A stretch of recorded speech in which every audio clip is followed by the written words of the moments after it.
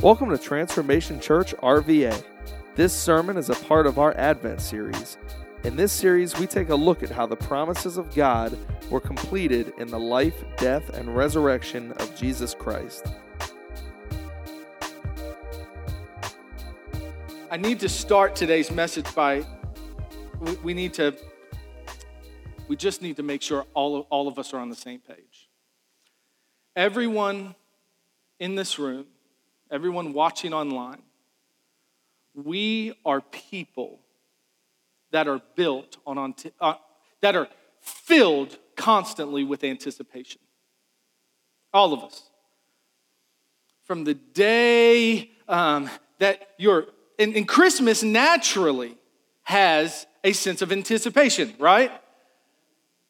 If you have kids, this is especially true. If you don't, most of you, your kids may have already left the house, but right, it begins right at Thanksgiving. Now, some of you begin before Thanksgiving, celebrating Christmas. Who are my pre-Thanksgiving Christmas celebrators? One, okay. So how many of you wait till post-Christmas to celebrate? I mean, you catch that? Some of y'all look grumpy. That's what I'm saying, all right? Some of y'all look like this is a funeral, and you will only get honesty from this pulpit. You put the tree up, right? And as soon as the tree goes up, the kids are building with anticipation. Christmas presents start trickling under the tree, anticipation.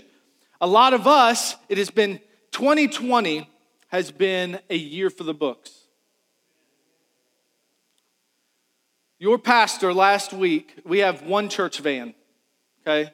One church van, and it is very crucial. That church van goes out several times a week to minister, okay?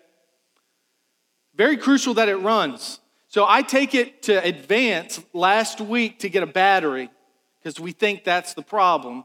Come to find out, we put a brand new, really nice battery, gold battery in. I get in the van to head back to do other things.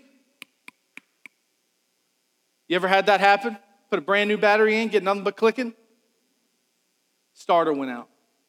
So your pastor, this is just 2020, had to climb up under the church van last week and replace the starter in the Advance parking lot. Ain't that 2020? I say that because underneath that van, I began to think, man, I wish today was just over with. You ever had those days? Where you just, man, let's just get to tomorrow, right? And sometimes even when you have good days, it's all about tomorrow. Man, tomorrow might be even better. So we are people of anticipation. Whether it's bad or good, we're always anticipating and waiting. And a long time ago, the pastor I interned under, he kind of delivered some very wise words to me, and this is what he said. All frustration is birthed out of unmet expectations. And what I'd like to do today, every marriage you see that's on fire, every church you see in turmoil, every business you see it having challenges with its people, it's birthed out of unmet expectations. All of us are full of anticipation and expectations. Some verbalized and some not. The whole Christmas season is built on expectations and anticipation. And what I want us to do today and next week is I'd like us to just drop an anchor amidst the waves that are the ending of this year. Tossing and turning and the wind and where anticipation will blow you all over the place. I want to drop an anchor that will help us guide and correct the anticipation we feel during the season. Because if we don't, the media, businesses, other sources will tell us what we should anticipate, right? You see it. You see it on commercials. You see it on commercials all the time. According to the media, many of you should be going to Jared anytime soon. You remember those commercials? You know, anybody ever been to Jared? Anybody? Let me take a poll. Anybody ever been to Jared? It's a jewelry store. All right. Hey, good job. All right. Every movie you watch, my favorite movie, It's a Wonderful Life. My wife hates that movie. She likes Elf, and I like It's a Wonderful Life. But all of these movies have one thing in common. It involves at the very end, no matter what turmoil throughout the film, right? Christmas movies, Christmas time, this anticipation and expectation that everything's going to be all right. Isn't it? We're going to be by the fire and everything's just going to be okay. My family's going to stop being idiots. And oh, that's not okay to say? You're thinking it, okay? So everything's going to be fixed and made right. And here is what happens. Here's what happens most often. You get to Christmas, this anticipation, this expectation that all longings are going to be satisfied. And when the tree comes down, the lights go off, we're left with this feeling. That was it. And literally the day after Christmas, I catch myself many times saying, oh, Christmas is only 364 days away. It's because we have set our hopes and our minds and our hearts, anticipating things that will not fulfill the longings of your soul. And look, I'm no bah humbug. Okay, you can ask my wife. I listen to Christmas music in July when I start getting sad, okay? July, it's hot, I'm cutting grass. I listen to Christmas music to pick me up. But the predominant message you will get in this culture, it will lie to you and tell you it's all going to work out if you do this, this, and this, and none of it will work. So I want to look back today and marvel, okay, just at what should stir our hearts during this season. And next week, we're going to look to the future and kind of hopefully redeem some anticipation. The very first question we have to ask when we talk about this season and why everything doesn't seem to work out the way we want it to is this: what's broken? Have you ever asked yourself that question? Why aren't things working the way they should? Now, a lot of culture will go like to, I don't know, let me pick, maybe Oprah, okay? They'll pick Oprah, and Oprah will, you get a car, oh, it's going to fix everything. And Oprah will give advice, and they'll just say, oh, Oprah knows me, she knows my heart, okay? Okay, so before I preach this word today, I'm not going to be Oprah. And some of you love Dr. Phil. And the anger with which he just yells at folks and says, you're an idiot. And you go, I am an idiot. Wow, this guy's great. But you'll come to church and hear a message from the Word of God, and you'll all of a sudden get offended and say, you shouldn't be butting into my life. This is the hypocrisy you see, okay? You'll see the world just go around Oprah and just, Dr. Phil will slap you across the face and just, it's wonderful. But then they'll come to church and they'll hear the truth of the Word of God and rebel against it. You know why? Something's broken. Something is broken. And I'll tell you what is broken. You can go right to the beginning. The reason Christmas is important, the reason Advent is important, and the correct anticipation is important, is because it is life-changing, what we're going to talk about today. because something's broken and there is an answer to it. There's so many things in this life that you yourself will stare at and say, oh, I don't know how to fix this. I don't know how to fix my kids. I don't know how to fix my marriage. I don't know how to fix my friends or my job or the money. I don't know how to fix it. There are things and longings in your heart that will be satisfied by what we talk about today. Sin, everybody say sin. Sin severed our relationship with the Creator. Some of you remember this story from Genesis. We just came out of a series in Genesis in September. And the reason this is important is because sin broke all that God had designed, okay? And so everything then, as a ripple effect at all of our systems, governments, businesses that are people made are also broken. You realize this?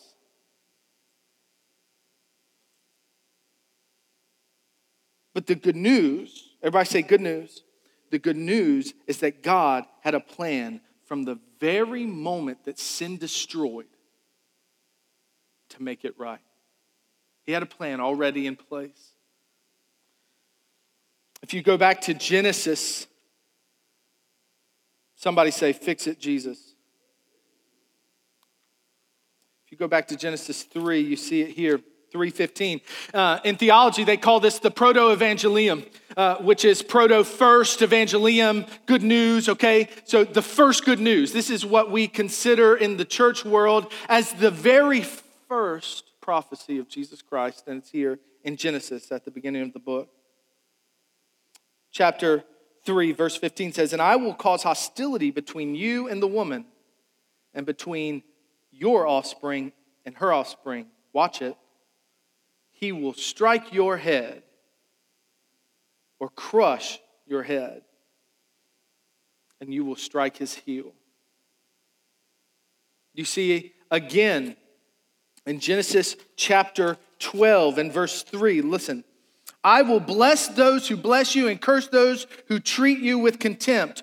All families on earth will be blessed through you. He's talking to Abraham here. So, from the moment sin destroyed, God had a plan to crush the enemy.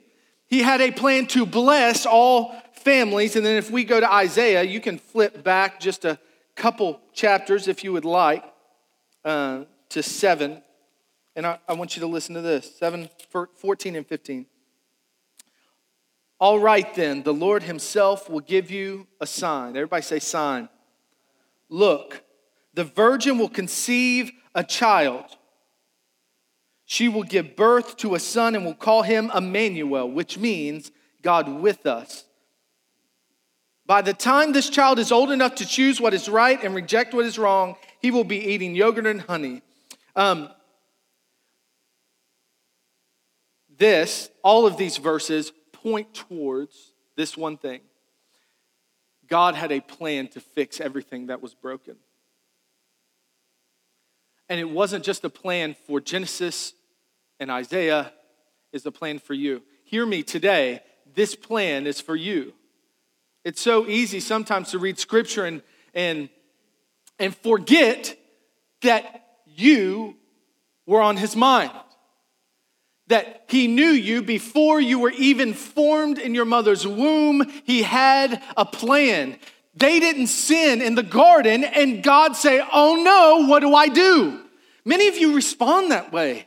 When life starts diverting and getting topsy-turvy and you look at 2020 or you're broke or whatever the case may be and you'll say, man, what's God doing? What's God going to do now? I better pray and make him aware. God is already aware of every affliction. This is important. He's aware of every affliction, every hurt. He has never not been with you. Right? Emmanuel, God with us. One thing we see here in Isaiah chapter 7 is that Jesus was born to a virgin. This was the sign, okay? Some folks, some commentators will say that virgin just means young maiden. Look, I've been in the birthing room, okay? I've been in the birthing room where I stood next to my wife. Now, this last child, McKinley, when she came out, she kind of had orangish hair. So then, like, I don't have orange hair. My wife doesn't have orange hair. And then all of a sudden, we were like, hey, we got problems. And, of course, my wife, it wasn't funny then either.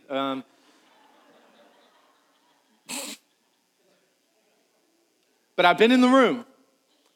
And look, they look at me as the dad. They look at her as the mom. Is it miraculous? Absolutely. Is there a biological explanation? Yes. Nobody is shocked, okay?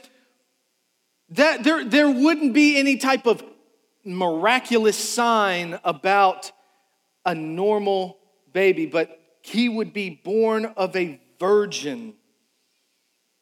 And he would be born into poverty, which is interesting because so many of us try to stay so far removed, and there is a type of gospel, a false gospel in America, that to be Christian is to be blessed financially. And it's just false. I have been down on Jeff Davis Highway and prayed with folks who know the Lord, love him greatly, and have nothing. Talk to the missionary hidden in China or Africa who have nothing. Jesus was born poor. Am I saying that to have money is sinful? No. However, Jesus would be the friend of sinners. He would be the friend of everyone, no matter where you come from, what side of the tracks, how much money you have in the bank account. He came for you. Poke yourself in the chest. Okay? Born in Bethlehem, raised in Nazareth. You know, he didn't grow up in Bethlehem, he grew up in Nazareth. You know how big Nazareth was? Anybody? Trivia time? 200 people. I thought surely in Virginia I could find a town of 200 people. Smallest town in the whole state, Highland County, up in the mountains. 2,800 people. Very small town, very poor town. And so now I want to go to the text for today, and it'll be quick, I promise. Isaiah 9, and we'll read together. Hey, listen, if you don't have a Bible, there's a Bible in the pew in front of you. If you don't have a Bible at home, we want you to take that. That's our gift to you. You can have that. Isaiah chapter 9, starting in verse 1. Nevertheless, that time of darkness and despair will not go on forever. The land of Zebulun and Naphtali will be humbled. But there will be a time in the future when Galilee of the Gentiles, which lies along the road that runs between the Jordan and the sea, will be filled with glory. The people who walk in darkness will see a great light. For those who live in a land of deep darkness, a light will shine. You will enlarge the nation of Israel, and its people will rejoice. They will rejoice before you as people rejoice at the harvest, and like warriors dividing the plunder. For you will break the yoke of their slavery and lift the heavy burden from their shoulders. You will break the oppressor's rod, just as you did when you destroyed the army of Midian. The boots of the warrior and the uniforms bloodstained by war will all be burned. They will be fuel for the fire. Now, if you've been in church any length of time, you'll recognize this next couple verses. For a child is born to us, a son is given to us. The government will rest on his shoulders, and he will be called Wonderful Counselor, the Mighty God, Everlasting Father, Prince of Peace. His government and its peace will never end. He will rule with fairness and justice from the throne of his ancestor David for all eternity. The passionate commitment of the Lord of heaven's armies. If you underline in your Bible, I want you to underline this. Will make this happen. The imagery in this text is interesting, and I'll tell you why. You're reading a Christmas text, a prophecy of the coming Messiah, okay? And it's riddled with warriors and bloodstained and war. And to understand this, you kind of have to go back up a little bit. In verse 1, it mentions that there will be a time in the future when Galilee, if this doesn't mean anything to you, Galilee is the primary place Jesus did his ministry. The primary place he did his ministry. Now, here's something you need to know about Galilee. Galilee is in the northern area of Israel. And any time Israel would be invaded, it would always be invaded from the north. Just because of the terrain and the mountains and the sea, armies would march in from the north, and always in pursuit of conquering Jerusalem, they would go through Galilee. And so Galilee would be bloodstained and riddled with violence and war every time someone would try and overtake Jerusalem. This is what it was like in Galilee. And not only that, but they would lose the battle south of there, and then they would pillage and destroy all the way back out, and Galilee would catch it all over again. Now listen to what he says to these. At the beginning of verse 1, it says, nevertheless, the time of darkness and despair will not go on forever. Can you imagine living in Galilee? Can you imagine living where all this war, all this unrest is constantly going on? Has your life ever felt that way? Hear this pastor today. Has your life ever felt like the madness won't stop? I'm not talking about a bad day. I'm talking about a bad month, a bad year, and for the Galileans, a bad centuries. And here they get a word. Nevertheless, the time of darkness and despair will not go on forever. The people who walk in darkness will see a great light. It's so interesting. Jesus would choose Galilee as ground zero for the light of the world. You know what this tells me? God is not afraid of your dark places. Hey, wake up, hear me.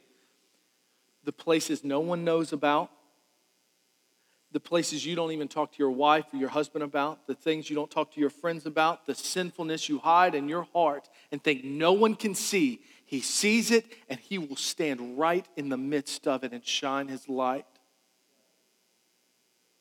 And it will flee. This is the hope. This is the promise that he's given. A Savior. He would come to make things right. How would he do this? How's he going to make it all right? If you want, you can flip over to Isaiah 53. You'll recognize this as well. I'll read it quickly. Verse 1. This is how he's going to do it. Listen. Who has believed our message? To whom has the Lord revealed his powerful arm? My servant grew up in the Lord's presence like a tender green shoot, like a root in dry ground. There was nothing beautiful or majestic about his appearance, nothing to attract us to him. They're talking about the Savior. He was despised and rejected, a man of sorrows, acquainted with the deepest grief. We turned our backs on him and looked the other way. He was despised and we did not care. You ever felt like that? Ever felt rejected like nobody cared? Jesus has too. Yet it was our weakness he carried.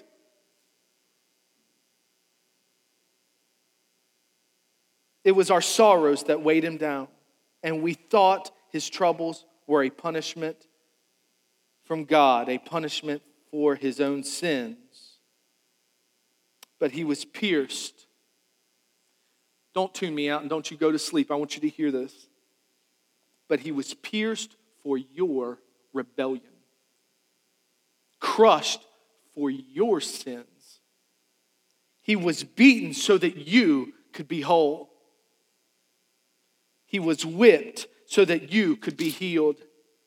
All of us, like sheep, have strayed away. We have left God's path to follow our own. You remember anticipations and how they can flutter? Yet the Lord laid on him the sins of us all. He was oppressed and treated harshly, yet he never said a word. He was led like a lamb to the slaughter, and as a sheep is silent before the shearers, he did not open his mouth. Unjustly condemned, he was led away. No one cared that he died without descendants, that his life was cut short in midstream, but he was struck down for the rebellion of my people. He had done no wrong and had never deceived anyone, but he was buried like a criminal. He was put in a rich man's tomb. All of this prophecy, all of these things would come to pass. But it was the Lord's, hey, underline this in your Bible. Verse 10, chapter 53. But it was the Lord's good plan to crush him and cause him grief. Yet when his life is made an offering for sin, he will have many descendants. That's you. He will enjoy a long life, and the Lord's good plan will prosper in his hands. When he sees all that is accomplished by his anguish, he will be satisfied. And because of his experience, my righteous servant will make it possible for many to be counted righteous, for he will bear, underline, all their sin. All of it. This is a major doctrine for us, that he died once for all.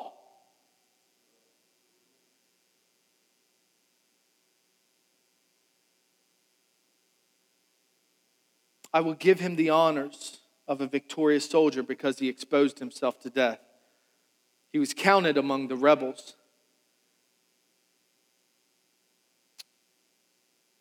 He bore the sins of many and interceded for the rebels. How will he crush the head of the enemy? How will he bless all families? How will he destroy oppression and shame and iniquity, slavery to sin? It says it right here in 53. The God of all creation would put on flesh, walk and bear our griefs, pay for our iniquity, make atonement for our rebellion. And don't miss this, and account to you and I a righteousness that we could not obtain on our own. Some of you are so busy trying to be right and be righteous and make it all work that you're leaning and anticipating on someone who will fail. There's a longing inside you. There's a longing, there's a deep desire that you feel that things are broken, things aren't right, and you keep trying to fix it yourself and account for some type of build your own righteousness when all he is asking of you is to believe on him, and he will account to you a righteousness you could never earn. Stop trying to earn something that was already won on the cross.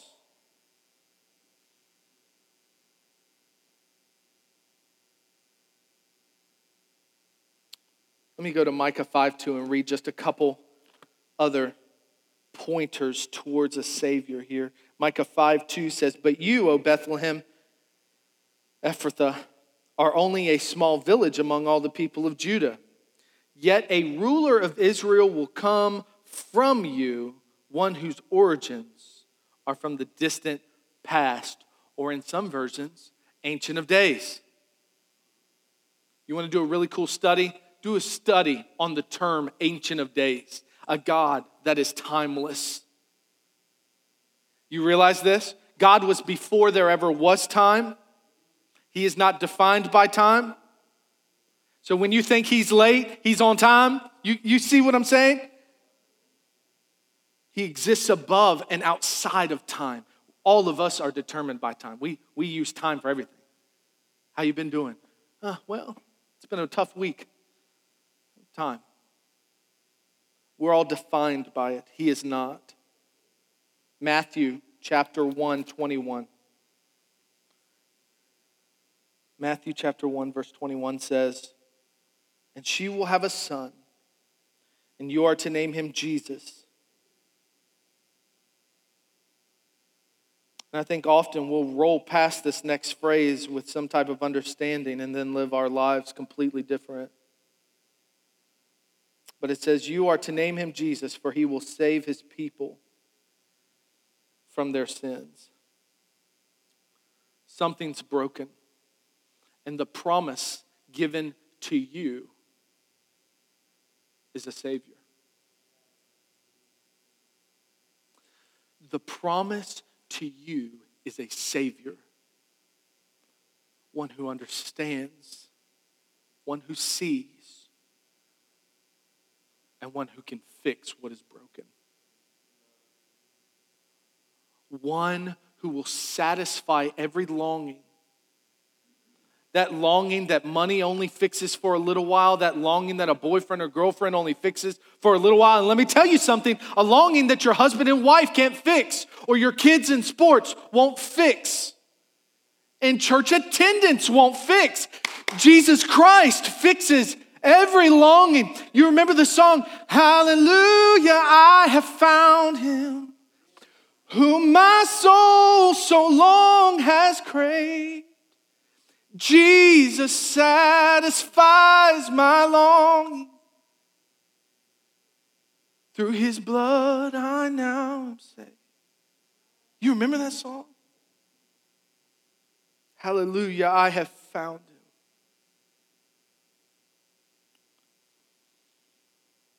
God fulfilled his promise for a Savior in Jesus Christ.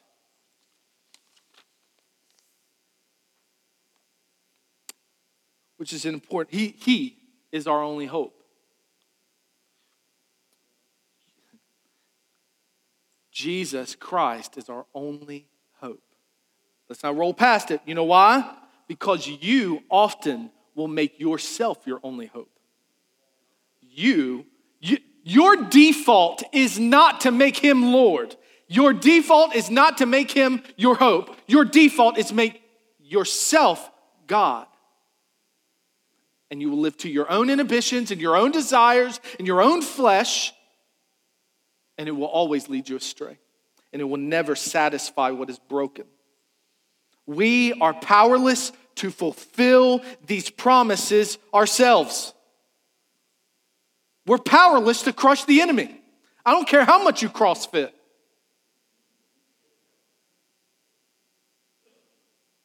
I considered going to a CrossFit gym once.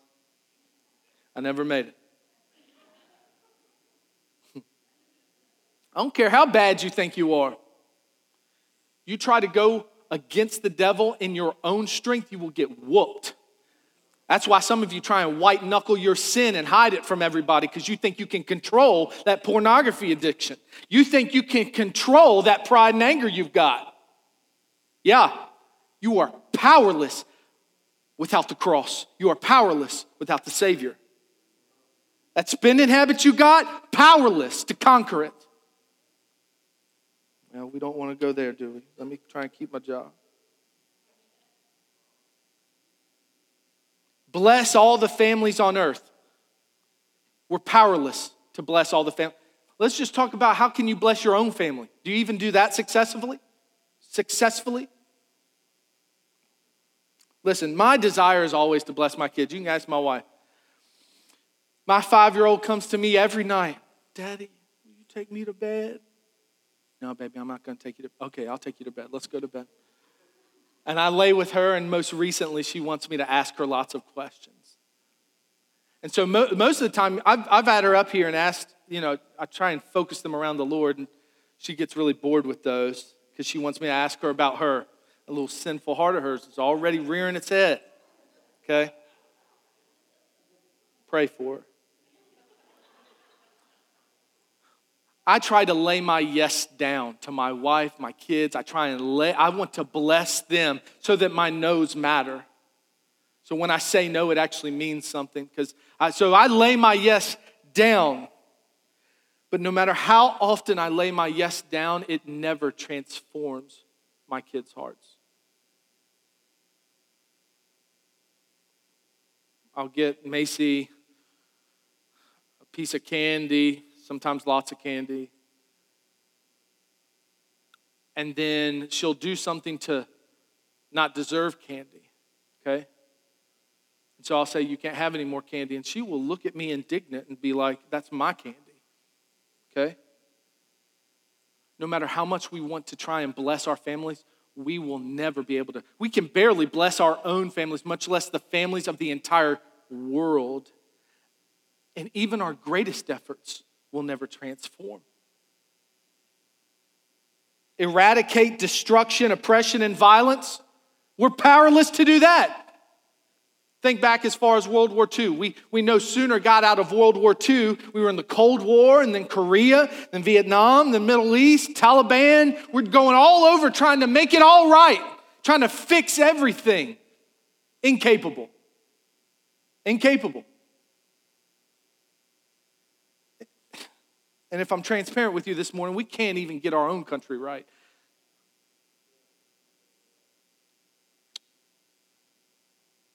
We are powerless. We will not, with any amount of might or knowledge, be able to achieve peace on earth. You know what we need? A Savior. I need him. We sang it this morning, Lord, I need you. Oh, I need you. Every hour, I need you. Some of y'all, life is so good right now, you have grown independent and cold in your relationship with the Lord. And there's going to come a time where you're going to need him. And my prayer is that even in the good times, you would draw near so that when the bad times come, and they will, you're there in his presence. And not wondering where he's gone. You know God hasn't moved. You did. We are unable to satisfy our longings. We need a Savior.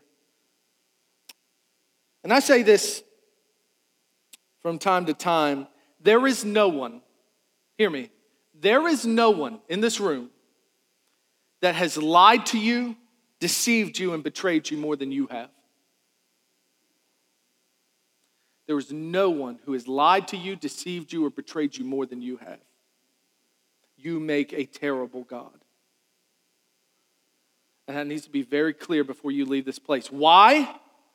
Because all I'm trying to do this morning is point to the Savior. Point to Jesus. Because if you leave here and you say, man, I'm so excited about Christmas, let's open some gifts and have some ham, and you miss the fact that there was a promise given because something was broken and he knew you would be broken, and so he sent Jesus, his one and only son, to die on a cross for your sin, to fix the brokenness in you. You need Jesus.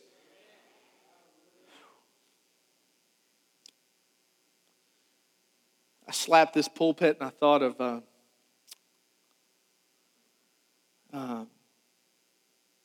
my grandpa. He was Baptist. He was Southern Baptist. He grew up in a reservation church.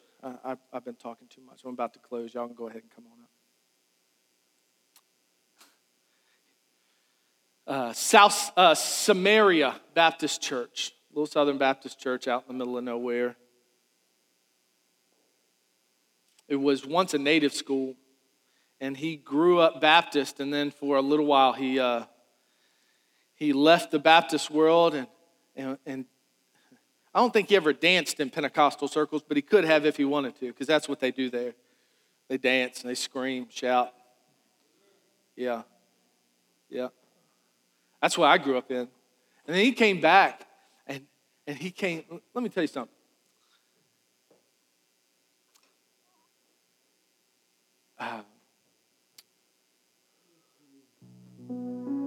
He always got excited about Jesus.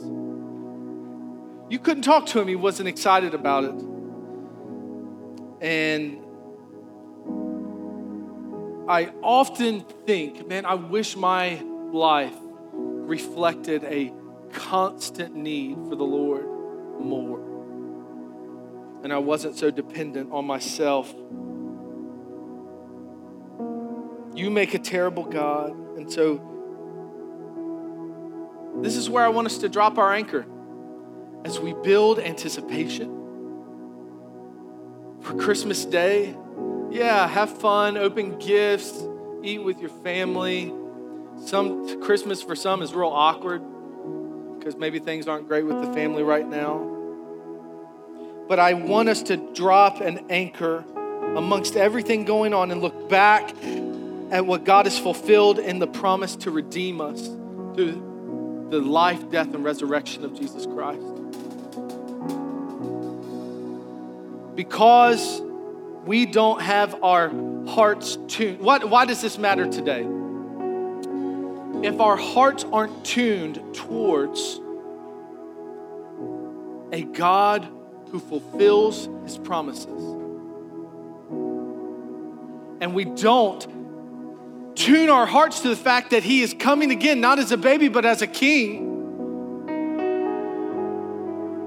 If we don't let all this sink down in our hearts, what you will do is live silly, frivolous lives. Chasing things that will never amount. Chasing things that will never satisfy. We need to look back and marvel at the fulfilled promise and tune our hearts to the hope that you have today. Today, not tomorrow, today. So that we live our lives with an urgency, mission, and anticipation that will have others around us saying, man, I want something. I want whatever you've got. I want that. And that's what you can find in Jesus. As the worship team worships this morning with every head bowed and every eye closed, if you don't know the Lord, I want to pray this prayer with you.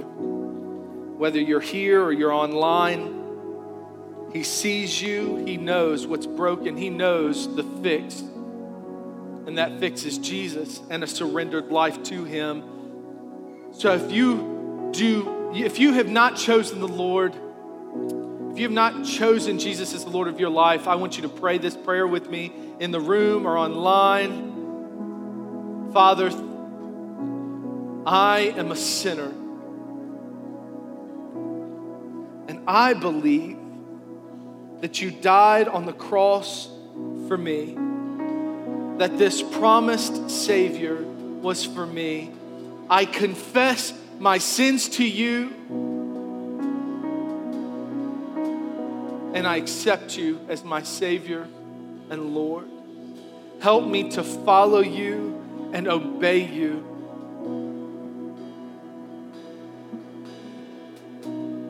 Turn my heart towards you. In Jesus' mighty name. Thanks for streaming this audio from Transformation Church RVA, located in Richmond, Virginia. For more information, check out our website at www.transformationrva.com.